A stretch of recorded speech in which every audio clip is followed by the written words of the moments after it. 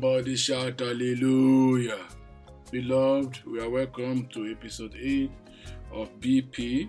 Season 2 of BP, we have been looking at personality traits and how it relates to authentic leadership. Before this episode, we have engaged extraversion, we have engaged agreeableness and having good conscience as personality traits among the big 5. In this particular episode, we engage a fourth trait called openness to experience. And if you recall, beloved, what we have addressed, we said that when individuals are high in agreeableness, extraversion, and having good conscience, it will help them to have authenticity. They will be able to exhibit the attribute of authentic leaders. In this episode, beloved, we shall attempt to unpack what is high openness to experience in relation to authentic leadership. A simple description of openness to experience indicates that persons high in this trait are always original, they are creative, and they are analytical. This description means that such people are relationally transparent. You can see where they are going. The followers can see where they are going because they are original. There's zero tolerance for hypocrisy in them. They are not opaque and they are not invasive in their decisions. The originality from persons high on openness to experience provide a platform for transparency. They have nothing to hide in service to God and in service to man. Beloved, the literature also shows that individuals high in openness to experience have emotional intelligence. They are very, very aware.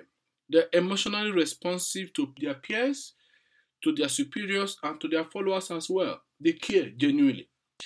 They are equally intellectually curious to ensure that they do not stop engaging in various godly thinking. They put on their thinking cap even when they are reading the Bible or they are reading any policies. This notion aligns with the saying of Harry S. Truman. Some of us will know him. This is the United States statesman who says, "Not all readers are leaders, but all leaders are readers." I repeat, not all readers are leaders, but all leaders are readers. So if you're a leader, you don't engage in reading and you don't engage in intellectual curiosity, you need to watch it. This quote is so true, as true leaders are highly self-aware of their decisions and actions to ensure that they do justice and fairness to the people following them. Beloved, we put it forward that openness to experience is positively related to authentic leadership. So our wisdom quote is coming from knowledge and competence. Knowledge and competence. And the first one is very popular. Hosea 4:6. Hosea 4:6, if you read the MSD version, says, "My people are ruined because they don't know what's right or wrong. Because you have turned your back on knowledge, I've turned my back on you, priest. That shall not be our portion in the mighty name of Jesus. Because you refuse to recognize the revelation of God, I'm no longer recognizing your children. That shall not be our portion." That is what the word of the Lord is saying in Hosea 4:6. When we look at also reading the NIV version of Proverbs 24:14, it says, "Know also that wisdom is like honey for you. If you find it, there's a future hope for you, and your hope will not be cut off." So it is important for us to expand our knowledge, beloved. You will agree with me that competent leaders are knowledgeable leaders. I repeat, competent leaders are knowledgeable leaders. They are voracious readers. Why? Because they have the knowledge and the intelligence required to accomplish their divine assignment. If you look at God's general and other church history, you will see that the people that have really spread the gospel that we all talk about today are knowledgeable leaders. They are patriots indeed. Knowledgeable leaders know what to do and when to do it. They have the knowledge required to move the organization or the church forward, even in the 21st century. When we look at what is written in Being Leaders, there's an example of a pastor that I want to echo here. In Be Leaders, an example of a retired pastor is shared. The retired pastor affirmed that his biggest problem in leading his flock was knowing what to do. This retired pastor knew how to preach and teach the Bible, but he came short on what to do when faced with situations that are not clear in terms of alignment to teaching and preaching. This weakness compromised the perception of his competence in the eyes of his flock, before his ministers, before his workers. In fact, the retired pastor came short on the application of what he knows. And so, beloved, intelligent people are likely to be more task competent and emerge as leaders. So knowledge is important to leadership. Knowledge, wisdom is important. When we look at Maslow leadership being, it talks about knowledge and competence as gift. And even the Bible echo the same thing. People that are knowledgeable and are competent are people that people will see their gift in action. People will see their talent in action, because the Lord Almighty will use the Holy Spirit to surface their competence. They can get the job done. When we look at Daniel 4:8 illustrates the fact that when a leader operates in the area of his or her gift or her strength, people will watch and listen. That is why it is sad and pathetic when you have the opportunity of placing people in their area of strength, but because of vindictiveness, you place them in their area of weakness. The organization suffer and the people suffer. We mustn't do that if we are leaders, but we have seen it in practice all the time. Competence is a key attribute of every leader. For example, followers will always ask questions of every leader in terms of knowledge. A question they can ask is, does this leader know where he or she is going? Is he visionary? Another question we affect desire. Do I want to go where this leader is going, if they eventually know what is going? Then the follower also will want to assess the ability of the leader to get them to the promised land. Can the leader get me there? A very good example will be the relationship between the children of Israel and Moses, and also the relationship between the children of Israel and Joshua as well. So every leader, such as Daniel, need to answer yes to this question to enjoy peace and not panic, to enjoy faith and not fear, and to enjoy commitment and not compromise, so that they will be effective and authentic. So quickly, our BP for this episode, beloved, there are 5. Number 1 is high openness to experience enrich authentic leadership. When we are open to experience, we learn, we acquire knowledge, we sift through the knowledge that add value and delete the one that doesn't add value. So high openness to experience enrich authentic Christian leadership.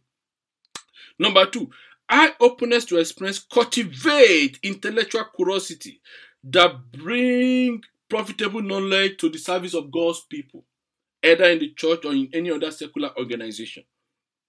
High openness to experience cultivate intellectual curiosity that is profitable to everybody, that helps you to enrich the life of others that are around you.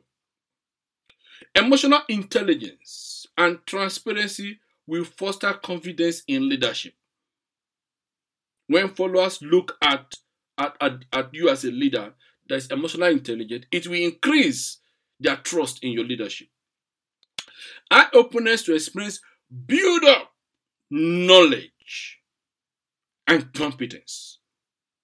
We build up knowledge and competence. And finally, in the 5th one, knowledgeable and competent leader gets the job done as people watch their gift and talent in action. As people watch their gift and talent in action. They have character, they have charisma, they have commitment, and they can communicate clearly. They are competent.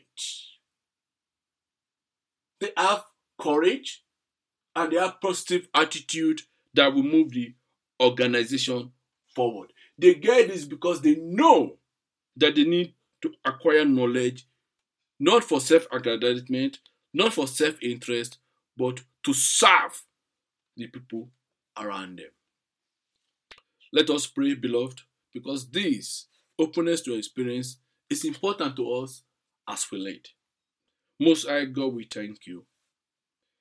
Thank you, immortal Rock of Ages, for not holding us back. Thank you for opening our minds to ever-increasing knowledge of you. Lord Jesus, mighty God, we pray that our hope in you shall not be cut off in the mighty name of Jesus. We pray, O Lord, that you help us never to turn our back on knowledge acquisition. You help us, Lord, King of Glory, to open our mind to knowledge that will take the organization forward, that will help us to fulfill destiny in the mighty name of Jesus. Father, help us to be open to knowledge, open to experience that will enrich our encounter with you and others in the mighty name of Jesus. Help us, mighty God, that our openness to experience will profit others that you have put in our circle of influence in the mighty name of Jesus. Lord, this personality trait is so true. Mighty King of Glory, anything that will in-house from learning, from increasing in wisdom, from increasing understanding in your service, Lord, take it away from us in the mighty name of Jesus. In Jesus' most precious name, we are praying.